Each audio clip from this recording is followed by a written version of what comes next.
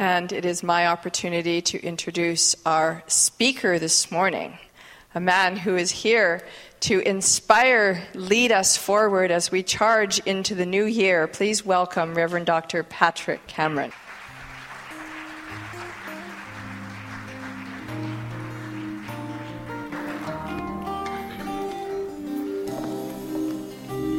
Good morning.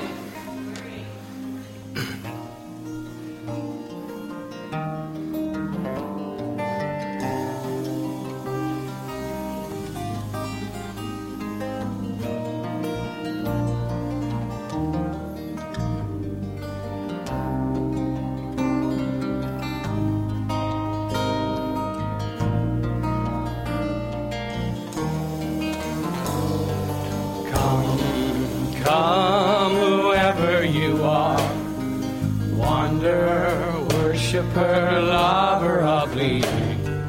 Come, whoever you are. This isn't a caravan of despair. Come, whoever you are, wanderer, worshiper, lover of leaving.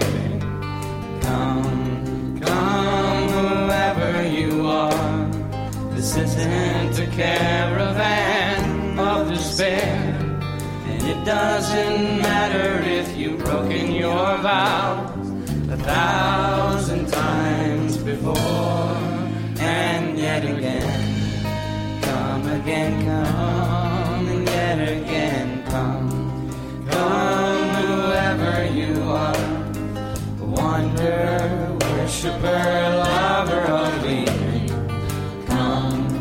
Whoever you are, this isn't a caravan of despair. Come, whoever you are, wanderer, worshiper, lover of leaving. Come, whoever you are, this isn't a caravan of despair. It doesn't matter if you've broken your vows 1,000 times before, and yet again, come again, come, and yet again, come again, come again, come.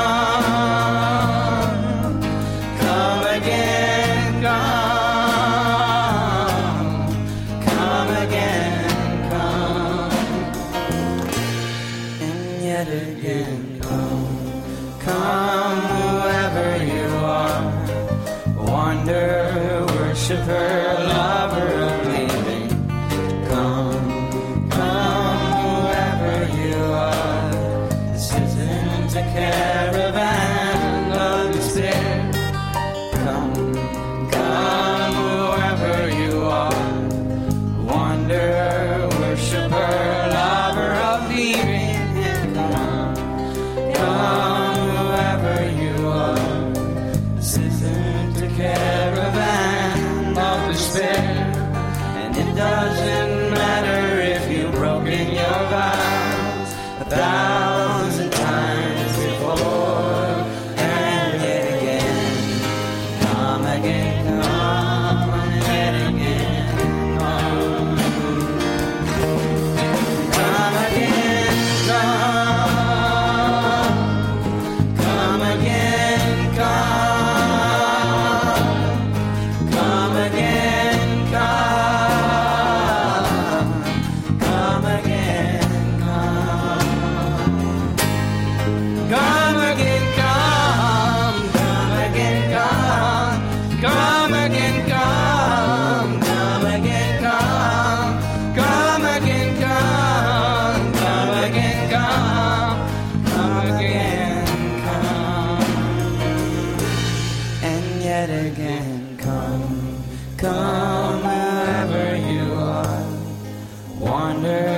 Worshiper, lover of leaving.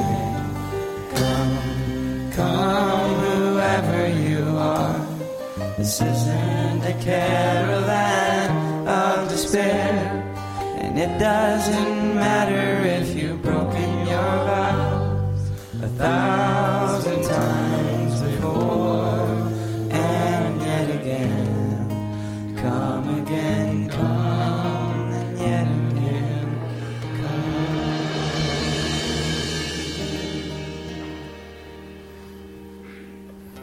So what I know in this moment, and invite you to know with me, one life, Spirit's life. And each time we call it, it calls us. So as Rumi so beautifully wrote, come, come again, come. In the remembrance of that, I open my heart, my mind, and my being to the experience of the infinite. And I know that everything necessary and right and perfect for me to experience in this moment and each moment hereafter, I impress upon its infinite law that it has made clear and powerful and available in my life, in my consciousness. I direct my thinking in a powerful, wonderful way. For this, I give thanks. And together we say, and so it is. Thank you, guys. Here it is. So good morning. Before I begin, someone gave me a note of something really important that I have to deal with. So I'm gonna put it over here right now, because I don't want to have to think about it. So I'm going to put it right there, and I'm not going to think about it at all. I'm not going to give it any thought whatsoever. It's going to be right there, and I'm not going to think about it at all.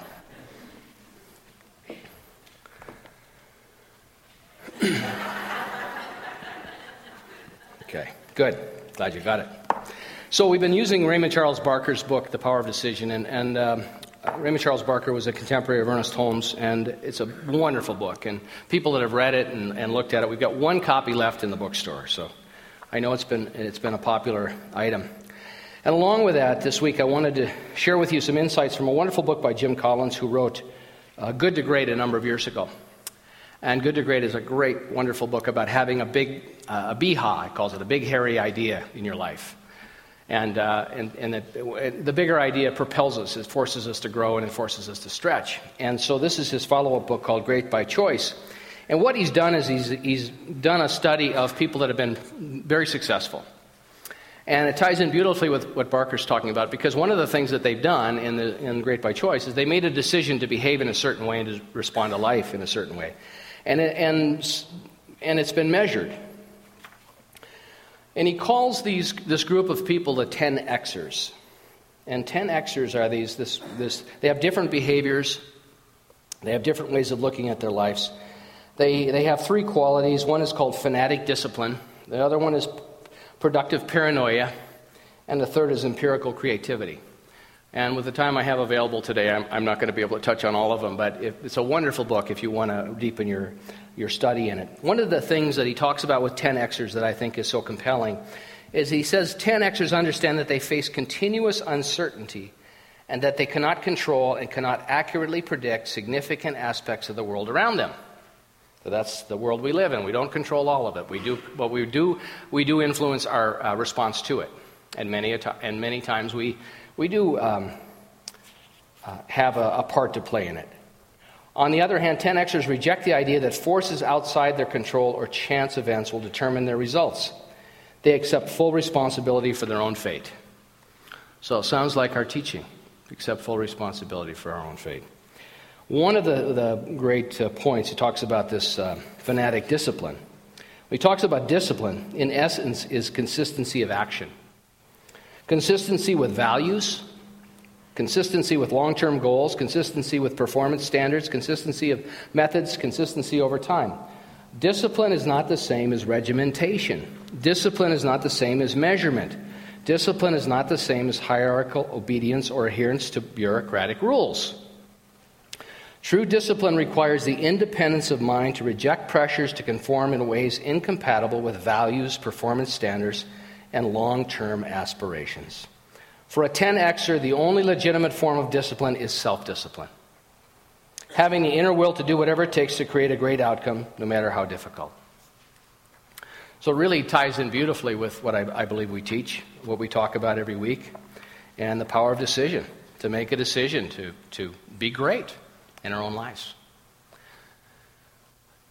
I want to share a story with you that I think is a wonderful example. It's in Chapter 7. It's called Return on Luck. So I'm going to do a little bit of reading, but I will do my best to make it engaging.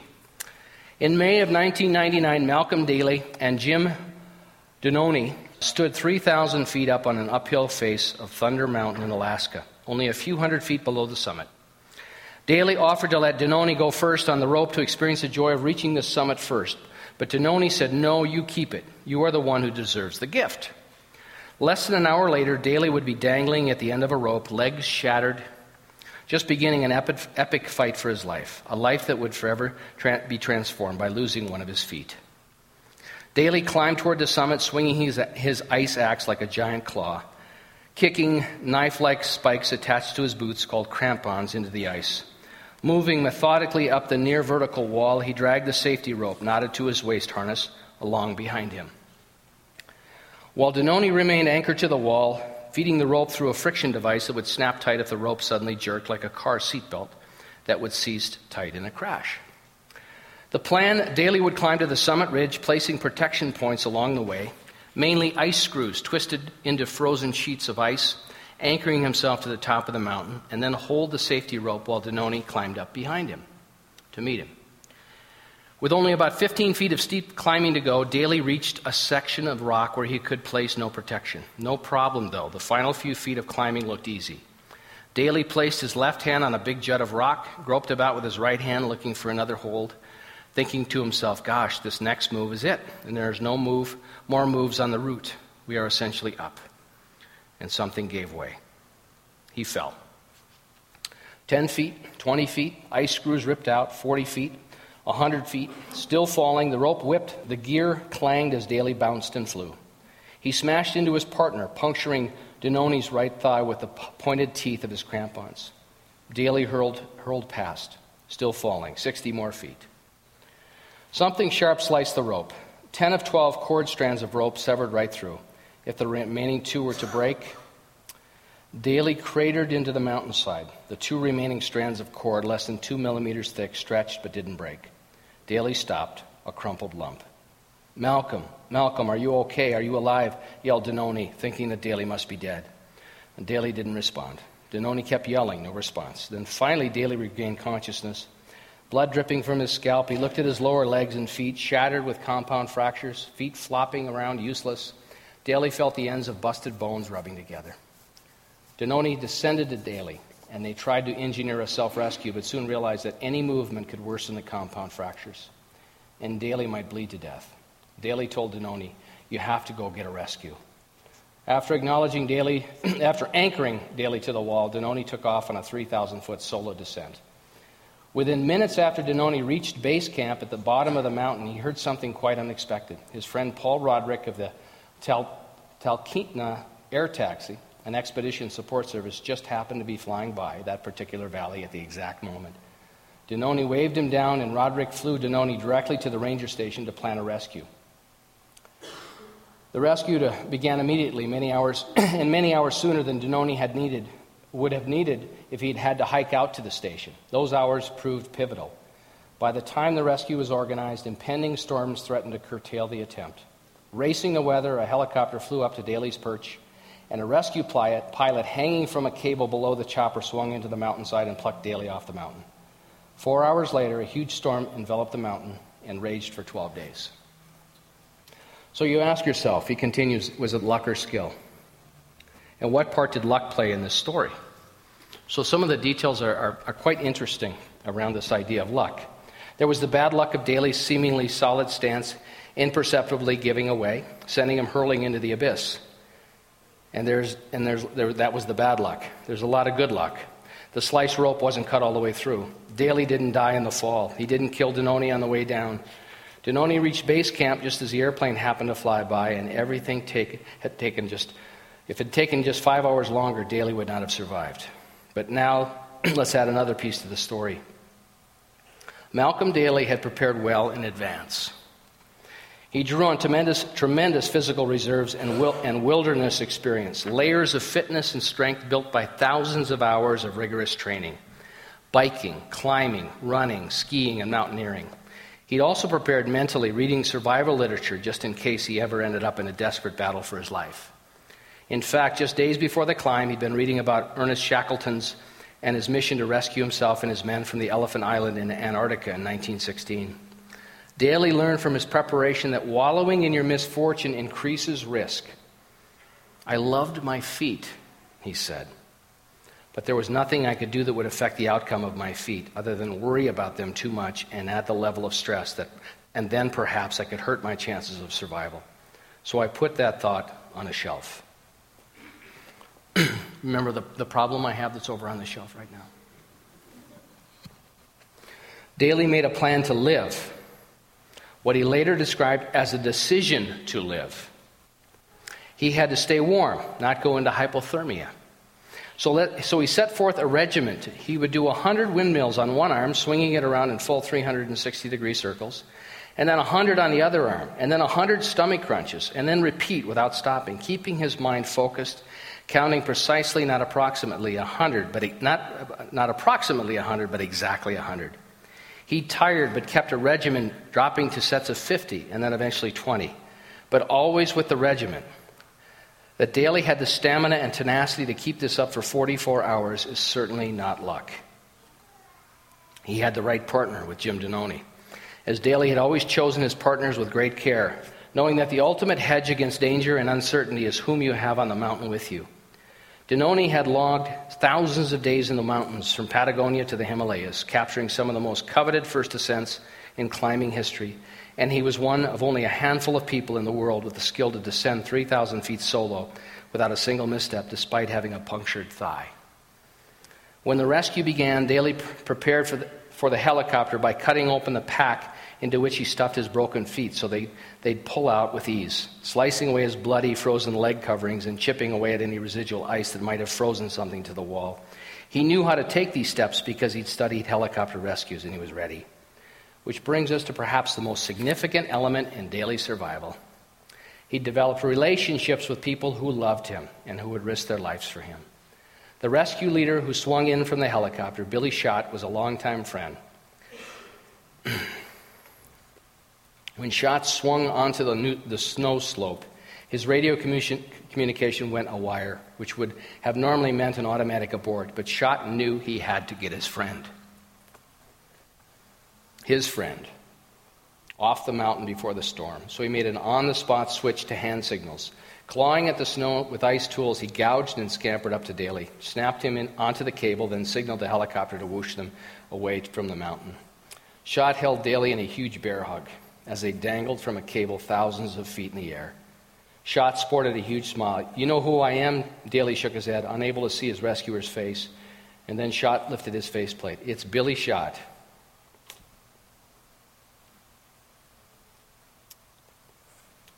Daly's friend had come to save his life and deliver him to safety. Luck clearly played a role in Daly's survival, but luck didn't save Daly in the end. People did. So I think it's a wonderful story that this man made a decision to live. And Raymond Charles, and how when we make a decision in our lives, the infinite around us starts to shift and change in ways that perhaps we can't even imagine. When Denoni got down to the base camp, the plane happened to be going overhead.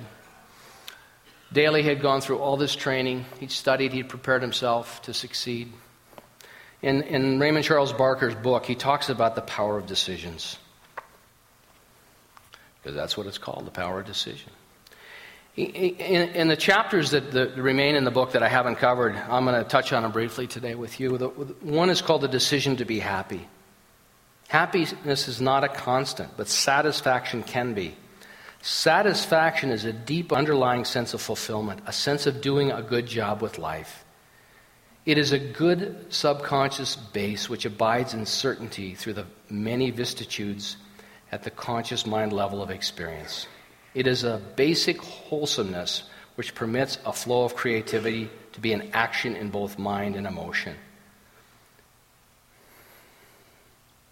The satisfaction, a deep underlying sense of fulfillment, a sense of doing a good job with life.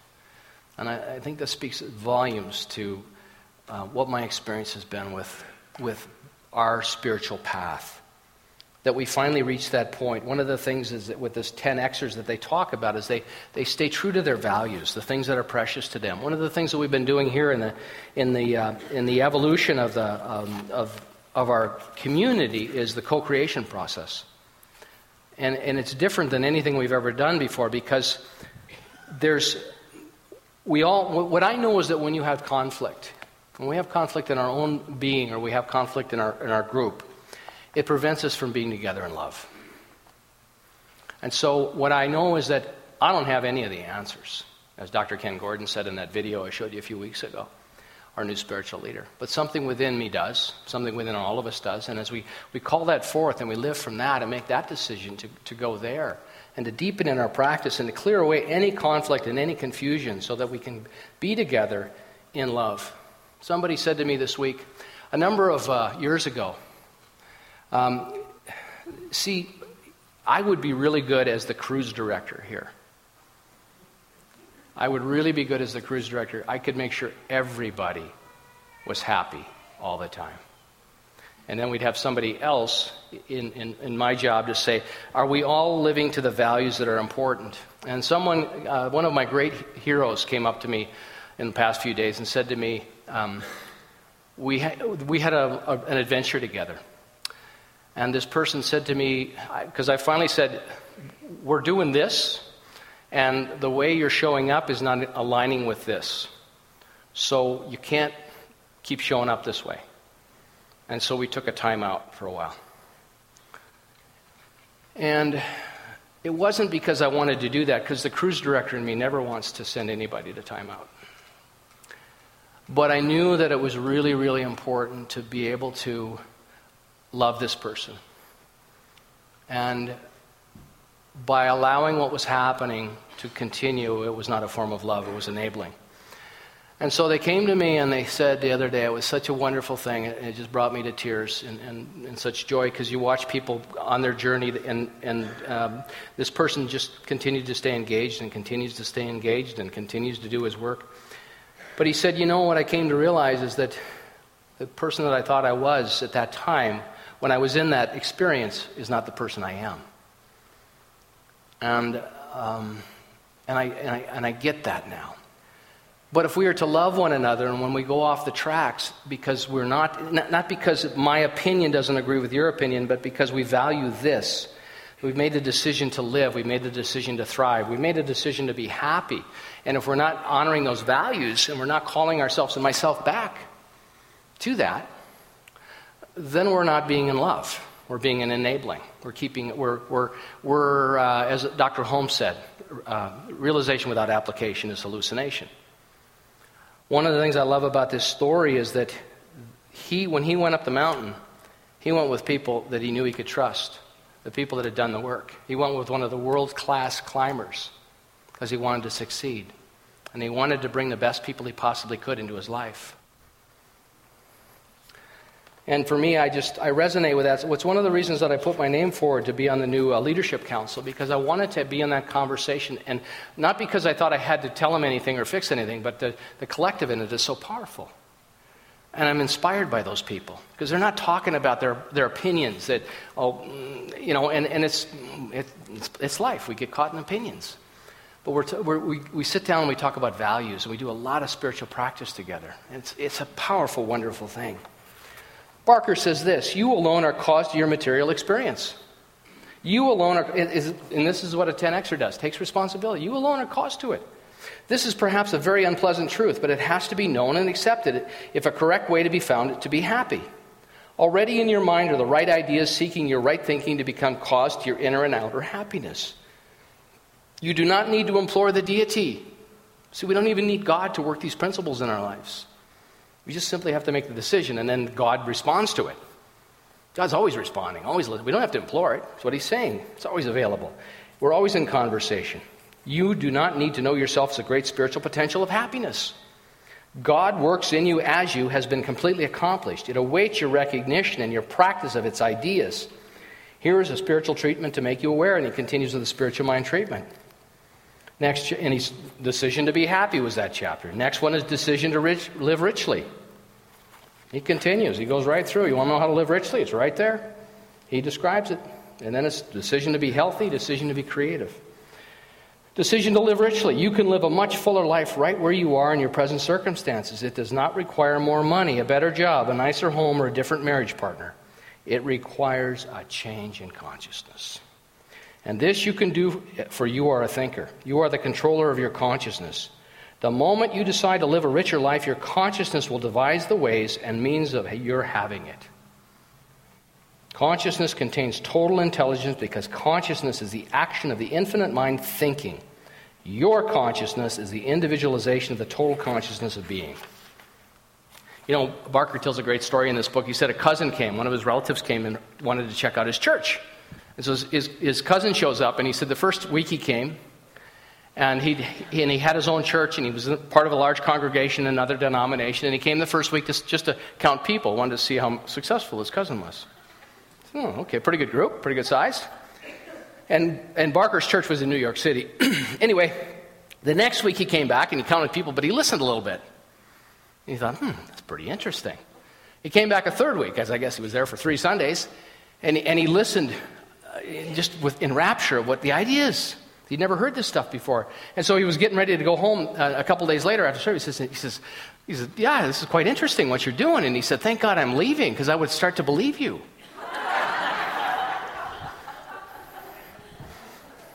We had a memorial here yesterday for Danny Wojcik, and there were a lot of people here, and there were a lot of Catholics here.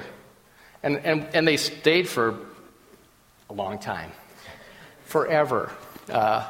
Anyway, and that's not a bad thing, but it was so nice we were able to do that with Danny and his family. But they were asking questions, and I thought of Barker's story, because as I started to talk about how we approach God, and of course how we approach the idea of Jesus, you could just see the wheels turning. And what Barker said about his cousin was that my cousin was at a point in his life where he said, I'm just too old to even consider a new way of thinking about God. But thank you so much, and I wish you well. It's a great story. Decide to be healthy. He talks about this. I was watching a program the other day on depression. And there's a very small percentage of people that are on medication for depression that actually respond. They have found that the placebo with depression is almost as effective as the medications. And the majority of people, because there's a lot of people taking medication for depression. Here's what I did yesterday. I told the gang for the memorial service, I know it's getting late, but we got time. We got to stay for the AGM anyway. See Reverend Catherine over there. I said, well, I'll get we were trying to find a coffee maker, because our coffee makers are kind of we're in transition with coffee around here. And so I said, well, I'll just go to Tim Hortons in the morning, and I'll buy the coffee for Danny's memorial. No worries. And I go down there. You know how many people were packed up waiting to buy Tim Horton coffee? I thought, this is like crack to these people. This is amazing. I didn't want to get in the line of cars snake through Walmart's parking lot. I'm like, this is coffee. And then I tried to go in. I said, well, I'll just go in. I couldn't get in the door. There were people standing in there like this. I don't know where the line went. They were just going. I said, I'm going somewhere and buying a coffee pot, which I did, and I came back and brewed coffee for 3 hours. And I was happy to do it, because I decided to be happy while I did it. But I just thought, man, how could I put together programs every Sunday and people would just line up like that? We'd just all be lined up here waiting to hear a talk. It's my goal. I've made a decision to do that. Pardon me? Serve Tim's. There we go. Thank you, Barbie Lee. Good plan. But what if you don't drink coffee? He says in authorizing your health, he says, I have learned from the years of experience that I cannot help anyone unless they make up their mind to be healed and believes health to be normal and the physical problems to be unnecessary. A person seeking health has to decide to be well before any spiritual therapy can start producing results for them. There are many people who cannot be helped or healed through mental means because they will not take the responsibility of making their decision for health. But the great thing is, once we decide, everything starts shifting and changing. That's been my experience. I love the story of this guy. You know, they could have left him on the mountainside, and if they waited a little bit longer, they never would have got him down. But he was in such high relationship. He surrounded himself with people that supported his dream and his vision and wanted his success, and they loved one another. You know, it's one thing to say, I'm going to go save somebody, or I'm going to go try and rescue somebody, and others say, my friend's on that mountain, I got to get him off. So, this is not easy, what we do. It's not an easy practice, but it is such a powerful practice. It's such a powerful practice. And we don't know all the details. We don't know. I don't know. And I don't think any of us do. But I know, like I have the problem over there that I wasn't going to think about, and I got busy telling you a story. There's actually no problem over there. There's nothing in this. Someone told me they were angry now because I felt like I lied to them in the first service. But how many times do we have a problem and we put it down, and when we keep looking at it and looking at it, say, I'm not going to think about it, I'm not going to think about it, I'm not going to think about it. And in saying that, what we're doing is thinking about it. And then we're empowering the problem. And so what our teaching says is, I'm going to make a decision that I'm in co-creation with the infinite, and here's an overwhelming problem that I don't know the answers for. And I'm going to keep it here, and every time I do look at it, every time I do forget, because our nature is to go back to it, what I'm going to do is I'm going to do an affirmation. I'm going to do an affirmative prayer. I'm going to take a vow that what is performing here is an opportunity, that I'm not in this alone, that this infinite divine intelligence is in co-creation with me, and I open my heart and my mind to it, and I silence myself in this moment with my breathing. And as I do that, what I like to do, and I've shared with many times, I like to just touch a part of my hand or rub my fingers together. Because what I do with that is when I'm breathing and I'm feeling my own being, my own physical form, it takes me out of, I can't think of anything else. But it puts me in that present moment awareness. And then what I know in this awareness is that this infinite intelligence within me and around me and through me and as me is guiding and directing every good idea that allows me to move forward with this opportunity that has brought itself into my experience. So I know the problem. I am grateful. I'm not grateful to God, because the gratitude to God doesn't need my gratitude. What the gratitude does is shifts me into a spaciousness of opportunity, of welcome. That all is well, all is right. Despite what is going on, I know I'm grounded in the truth of my being, and I'm grateful to know this. And I'm also grateful to know that the solution to that problem that sits on my table is already solved in the mind of the One, and I am the portal, I am the opportunity, I'm the place that idea, that next good idea shows up. And if I forget, if I pick it back up and begin to worry again, I direct this infinite intelligence within me to guide me and remind me and direct me back to this space, to this place of spaciousness. I have made this decision. I know it is done. I know it is complete here and now. I know that I don't know all the details. I don't know how, but I know the what. The highest and best is resolved for this situation. Whatever it may be in our lives, I have made this decision. I've decided to live. I've decided to live prosperously. I've decided to live healthily. I've decided to live creatively, abundantly. I surround myself with the people in my life that support these ideas. I bless the ones that don't. The ones that don't, I love them, but I love them from afar. Because I hang out with the people that are treasure and love me as I love them back. That high level of relationship and possibility. So this is a way to use this teaching when we have things in our lives that are pulling us away. When we're hanging on the side of the mountain. And so that's why we have spiritual practice. So we can do the windmills with our arms as we're hanging on the side of the mountain. Waiting for the helicopter to show up and the people that love us. And sometimes that's what it takes. But if we don't stay the course, if we quit, there's no opportunity for that blessing to come into our lives. And I want the blessings for you as much as I want it for me and my children and the people that I love. A world that works for everyone. So this is powerful stuff. This is life-transforming stuff. And so let's all, myself included, let's just go out each day this week and do a little bit better, do a little bit more.